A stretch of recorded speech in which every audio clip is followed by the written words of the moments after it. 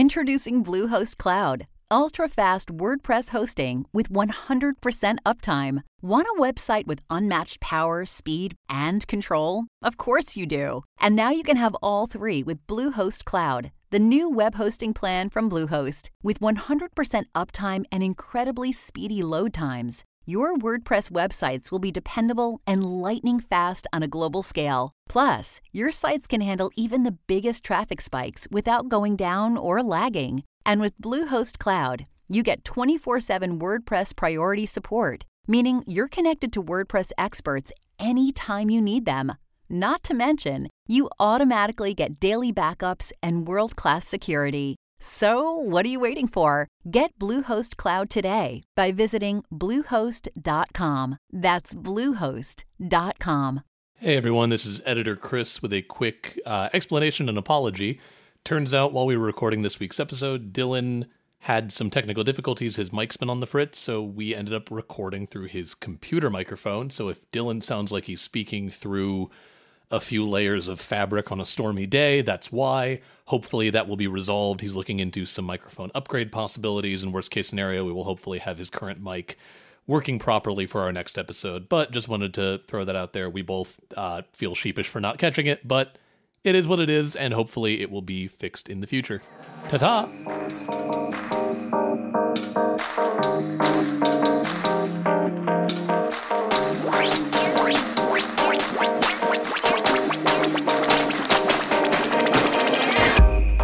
Hello, everybody, and welcome to Backstage Gaming, dramatic takes on your favorite games. I'm Chris. And I'm Dylan. And we're back from an involuntary scheduled-based week off, but we're here. Sorry about that, everybody. Life's weird right now. It is how it is, and it do what it do. Yeah, it be what it be, and I'm just going to keep talking until. It be like that when it be like that, and sometimes it do be like that. But right now we're here, and we're going to talk about something that is slightly more topical, at least in origin in my brain, than our usual stuff. Mm-hmm. Hey, Dylan, how do you feel? Do you like to watch movies with samurai in them? You know, that's the worst question you could have asked me, because I actually haven't seen a lot of movies with samurai in them. Do you like to play games that try to feel like movies with samurai in them? I like the manga Vagabond. So the manga Vagabond by known mangaka Takehiko Inoue. I don't know any of the things you just said. I'll tell you about it after we record. It's actually really good. But anyway. But this dumb intro is because the impulse for this episode came from the recent gameplay reveal for the upcoming game Ghost of Tsushima. Ghost of Tsushima is being developed by Sucker Punch for the PlayStation 4. It's coming out in July, and it looks very cool. It is a samurai game in the style of... It honestly, the gameplay footage, Dylan, put me in mind of, like, Sekiro of the Wild. Yeah, I could see that. Like, it makes me think of the manga Vagabond by Takehiko Inoue. I'm just not going to pronounce his flawlessly executed segue. I sent you an image. Just yes, panel, absolutely, like 100%. I'm reading all of this now. It's really good. Well, again, we'll talk more about it. Yeah. Actually, we might talk about it during the course of this episode. We might. Yeah. But yeah, so it is a samurai game. It is set in, I don't know how historically accurate, but some interpretation of feudal Japan. You play as a wandering warrior in this big, beautiful open world.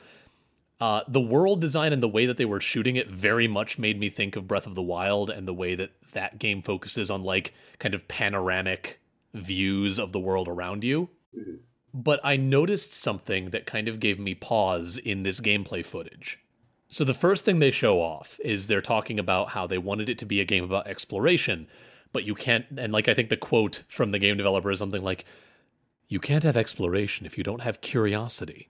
And they demonstrate this by this touch where, like most open world games, you have a world map you can open up and you can, like, put down a pin of, like, I want to go to this, dot on the map.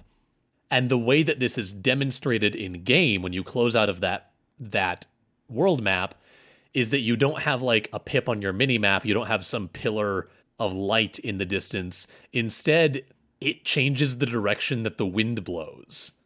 And so to get to where you want to The go, Wind Waker. yeah, to get to the point of interest for you on the map, you have to follow the wind. And I loved that. I thought that was such a cool way of diving into navigation. And they also point out, like, you will see pillars of smoke on the horizon, or like a fox might trot up to you to try and show you the direction to a shrine, or like they're building all of these methods for navigation into the world of the game. They are making the navigation elements of the game diegetic, which is a term we've talked about before, but it basically means like part of the fictional world. Yeah. So like the simplest example of this is like music in a movie. If there is music playing in a movie and it stops when a character like hits the stop button on their tape deck, that music is diegetic. Even if it was being layered in post, it is implied to be music that is playing in the world of the movie, as opposed to like an orchestral soundtrack under an action scene that's non-diegetic. The characters are not hearing that soundtrack. So Ghost of Tsushima seems to be going for a very diegetic sense of like conveying all of this information about navigation and about helping the player find where they're going. And that's cool. I think that's very interesting. But then I ran into this moment where they move to a section of the gameplay demo about combat, and they have the character Ghost like wandering up to this Mongol base, and suddenly these like attention indicators pop up on screen. And this is something you see in tons of games. I've been playing the Assassin's Creed games again recently, and they're all over that, where like it informs you that somebody is watching you by like a UI item popping up on screen and starting to fill up as they become suspicious. Mm-hmm. And in almost any other game, I would not have thought twice about that. I would have seen it and gone, oh, that's what the UI looks like. Okay. And then just accepted that. Right. But because of how much Ghost of Tsushima had been focusing on making all of the navigation stuff diegetic, when that happened in that section of the gameplay demo, it stuck out to you. It stuck out to me. It like, I couldn't stop focusing on those non-diegetic UI elements as they started to pop up. Okay. And it was weird because like I said, you know, something like that happens in almost every game with a stealth focus nowadays. I get what you're saying though. Like they put so much effort into the. Did that stick out to you when you played Breath of the Wild? No, I guess because it's a lot more understated. In Breath of the Wild, it's just a little question mark that pops up over. Yeah, and in Breath of the Wild, and I think that's kind of getting to what I want to talk about. I want to talk about this balance, because every game strikes some level of balance between diegetic and non-diegetic UI, or conveying information to the player, either through diegetic stuff in the game world or through the non-diegetic user interface.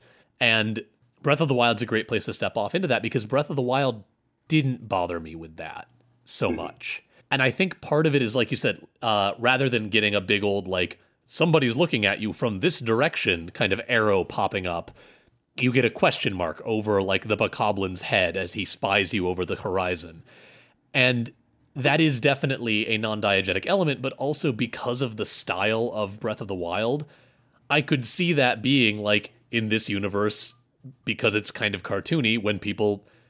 Like, it would be like in Metal Gear if you just assumed that, like, the booty exclamation point actually appeared there. Yeah. Like, it kind of fits the aesthetic of the world in Breath of the Wild in a way that didn't make it jump out as much. Yeah. Like, it's... I don't want to say, like, characterization, but, like, it feels more like a display of emotion. Yeah. Rather than, like, a heads-up display giving you information that you, the player, need to know. Exactly, yeah. Okay. And I think... one of the things that Breath of the Wild does that I think is really cool is they have an option where you can determine how much UI you want. So you can have, like, a little thing that shows you how hot or cold you are, and I think there's a map. I don't remember. I always play Breath of the Wild in the, like, cinematic mode or pro mode or whatever it is they call it. Yeah, master mode, I think. No, that's the difficulty setting. Yeah, but you can go in and, like, toggle how much UI you want. So if you want it to be a more diegetic experience, you can. And one of the things that Breath of the Wild does really well in that is, like, all of the information that is vital, you can get diegetically.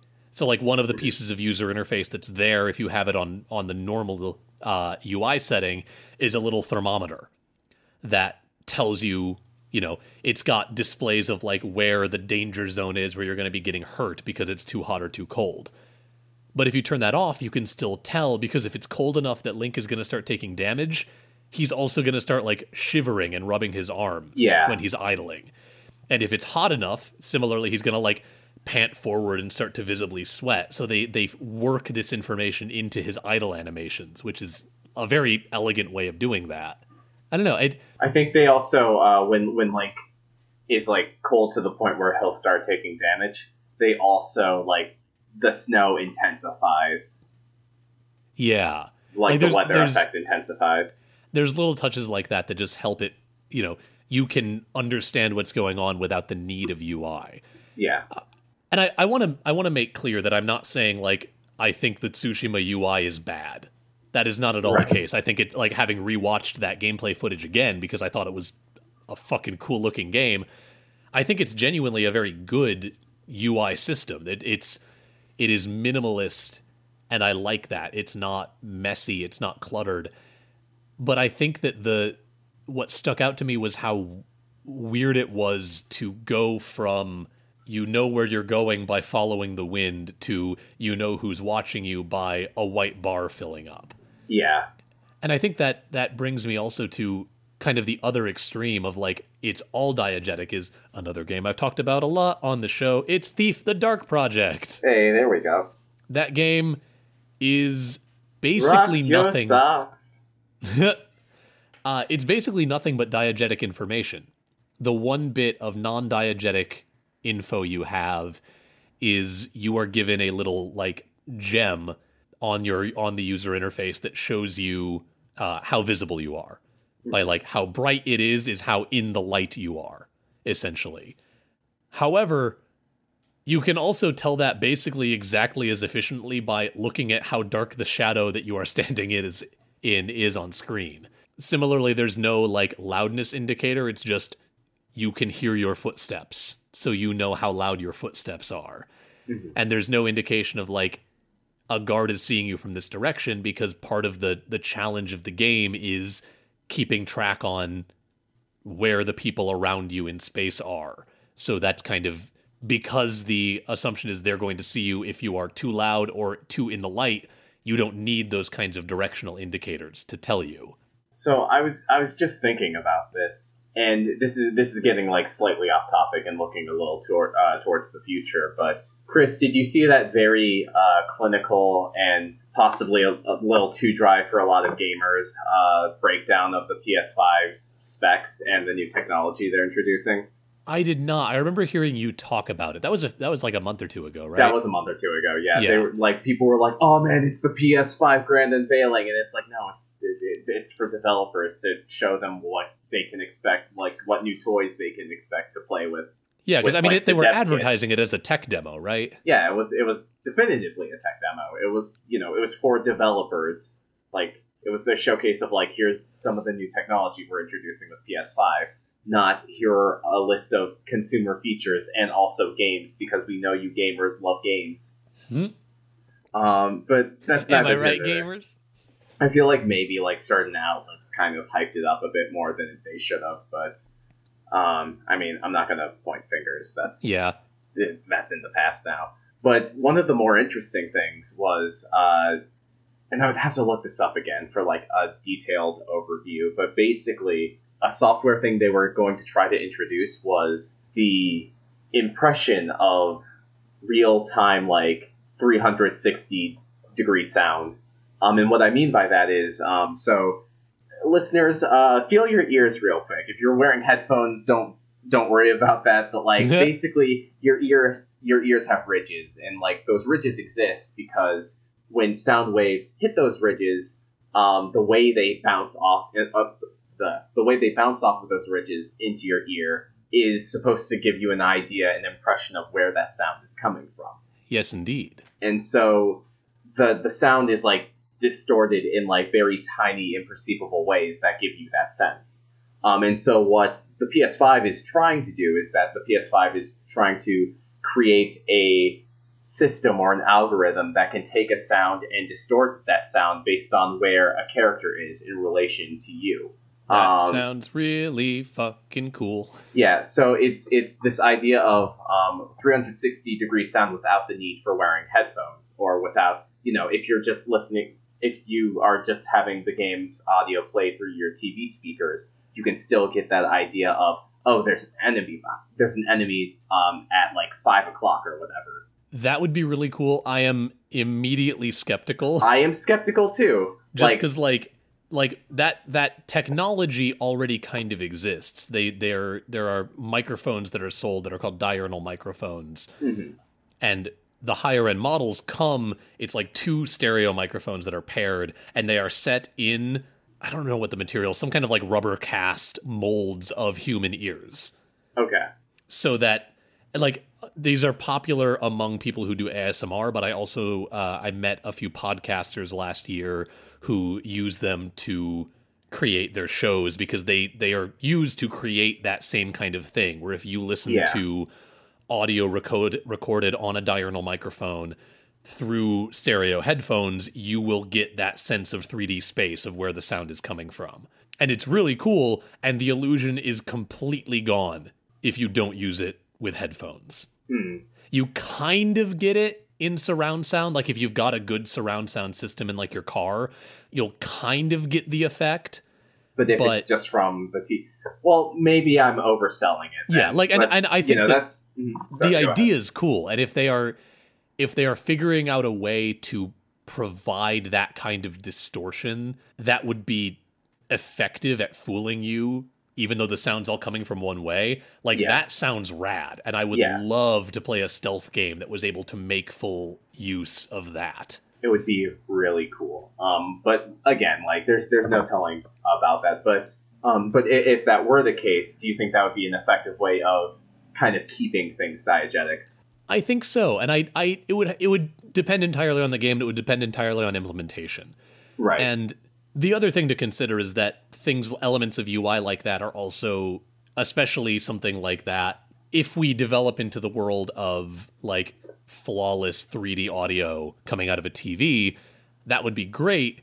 I would hope that developers would still include that kind of directional HUD or like heads up UI as an option for an accessibility point of view, because like, boy howdy, a stealth game that you can only play if you can hear, I don't much care for that. Yeah. Like when I say all this, I of course mean this as like, in addition to like a toggle thing. Yeah. This is going to sound goofy, and I'm bringing it back to Vagabond. Please forgive me, Chris. No, go for it. I'm excited to know. The Virgil in Vagabond is a deaf and mute swordsman. I love that, and he's awesome. I'm going to send you pictures after. Please do. Yeah.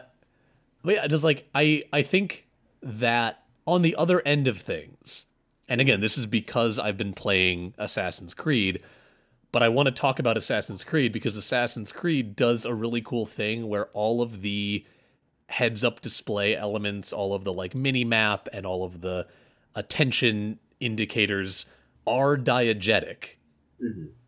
Because Assassin's Creed, the conceit of the game is that you, bland man in 2012 Desmond Miles, are plugging yourself into a computer to witness the experiences of your ancestor. And so while Altair ibn La'ahad in 12th century Jerusalem did not have a mini-map, Desmond Miles reliving those memories and playing through those memories does. It's totally allowed to have a mini-map. Yep.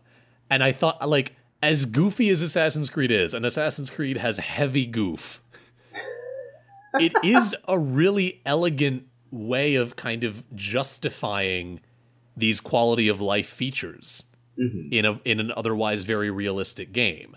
And it also leads to very cool things where like the camera angle in Assassin's Creed is, and I tweeted a whole shitload about this, and this is a little bit off topic, but I want to rant about it here too because I think it's really cool. Okay. All of the cutscenes, and this was a big thing in like this period of like late 2000s, early 2010s, where like games wanted to be as like quote unquote immersive as possible with the technology they had. Most of the cutscenes, you retain control over the character. You can still walk around as the cutscenes are going on. nowadays that's criticized as being part of a walking simulator. But... Yeah, which I don't cop to that argument either. Right. But it's definitely like this idea has fallen a little bit out of favor. But it was kind of everywhere at this point in game design. But what's interesting is that you can move around and you have limited control over the camera, but the direction the camera's facing stays the same. So like you can pan up or down or tilt left or right a little bit, but the game is keeping the action that it wants you to see in frame. And so as you move around, you have control, but only a little bit. The game is making sure to like maintain some amount of cinematographical like agency, which is great because it also allows them to like put cinematography and like intentional shot direction into these semi-playable cutscenes. So like as you're playing this game, there are characters that are actively either being deceived or trying to deceive you, and almost all of those are shot at a slight Dutch angle. Oh man. Even though you can tilt or you can pan the camera a little bit, you can't adjust the angle of it. And it will compensate for wherever Altair is and whatever angle it's having to shoot at to remain at that slight Dutch angle, which, yes, it's on the nose. Like, that's not subtle filmmaking symbolism. No.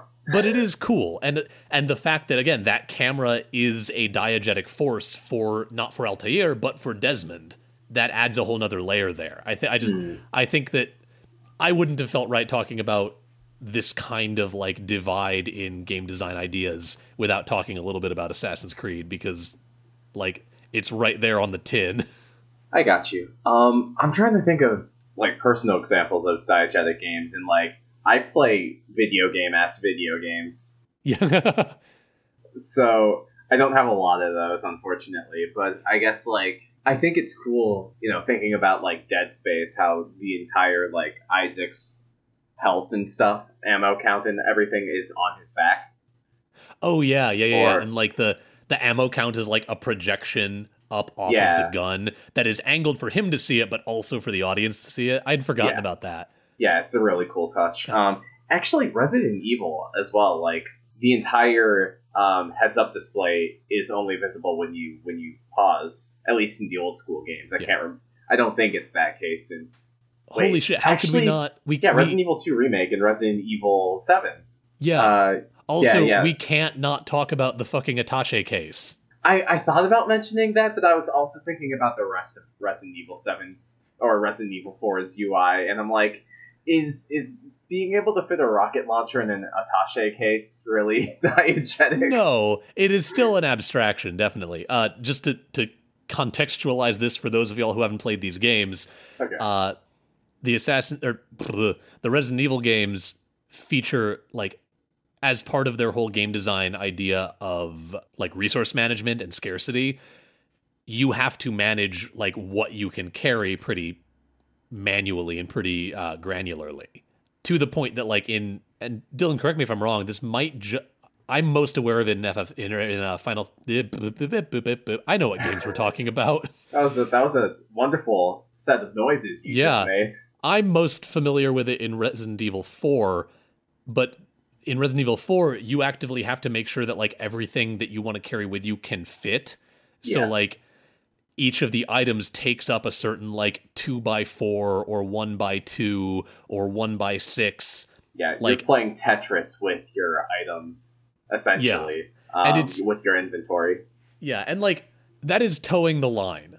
Yeah. Because that is 100% an abstraction. Yeah. However, that kind of nod to like the diegetic quote-unquote realism, I guess verisimilitude is a better word here, of like actively making that aspect of like you can carry it with you if you can figure out how to carry it with you. That's a cool nod to like the ideas that they were playing with in those games. Mm. I don't know. That's about it for what I had to bring to the table on this. But I wish I could contribite more, but I really just enjoyed hearing you talk. Yeah, I mean, you were a good sounding board. You brought up some interesting things. I'm going to have to go do some more research into what they were talking about with this like potential 3D audio bullshit on the PS5, because like that gets the like, I know exactly enough about audio design to make my auditions sound good and to make this podcast sound good. But that got my like fledgling audio engineer brain going like, think of the possibilities. Yeah, I can. But yeah, I think that sounds cool. And I don't know, like this is a challenge that every game kind of has to come up with. Mm-hmm. Like there's no correct answer. Every game's aesthetic is going to bring with it different like amounts that they want to lean into the more gamey, non-diegetic heads-up display side, or trying to fit as much stuff as they can into the diegetic world. And like, for what it's worth, I think Tsushima still looks really cool. Tsushima might get me to buy a PS4. I'm excited for Tsushima, if only because I still need to play Sekiro, and like I enjoyed Nioh, but I kind of wanted a more historical fiction type of feudal Japan game. Yeah. And Tsushima's, from the looks of it, scratches that itch. Yeah, it looks really cool. And I don't know, I'm excited to, if not get my hands on it right away, I'm definitely going to like see if I can find people doing Let's Plays of it just so I can like see it in action in its final form. But yeah, that's all I've got for it. If you, the listener, can think of any games that you know and love that play around with the ideas of like interesting balances between diegetic and non-diegetic info dumps for the player, let us know through our social media handles that Dylan's going to tell you just as soon as I say thank you for listening to this week's episode of Backstage Gaming. I hope you enjoyed yourself, and if you want to know more about us or get in touch with us, the best way to do that is through our website, bsgpod.com, where you can find a contact form and info about us and the show. And wherever you get your podcast, whether it's the Apple Podcast service, Spotify, Stitcher, the Google Play Store, remember to rate, review, tell people about us, share us with your friends and family. Give us to somebody who's having a rough time of it here during these periods of social distancing, and let us be their new ears' best friends. Their new ears? Look.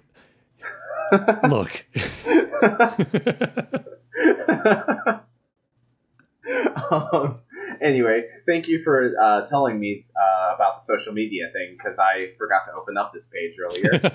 If you want to hit us up on social media, you can find us on Facebook and on Twitter, where our handle is @BSG_cast. Also, like Chris was saying earlier, talk to us about diegetic games that do cool diegetic things. And while you're at it, maybe use that hashtag BSGpod. Please do.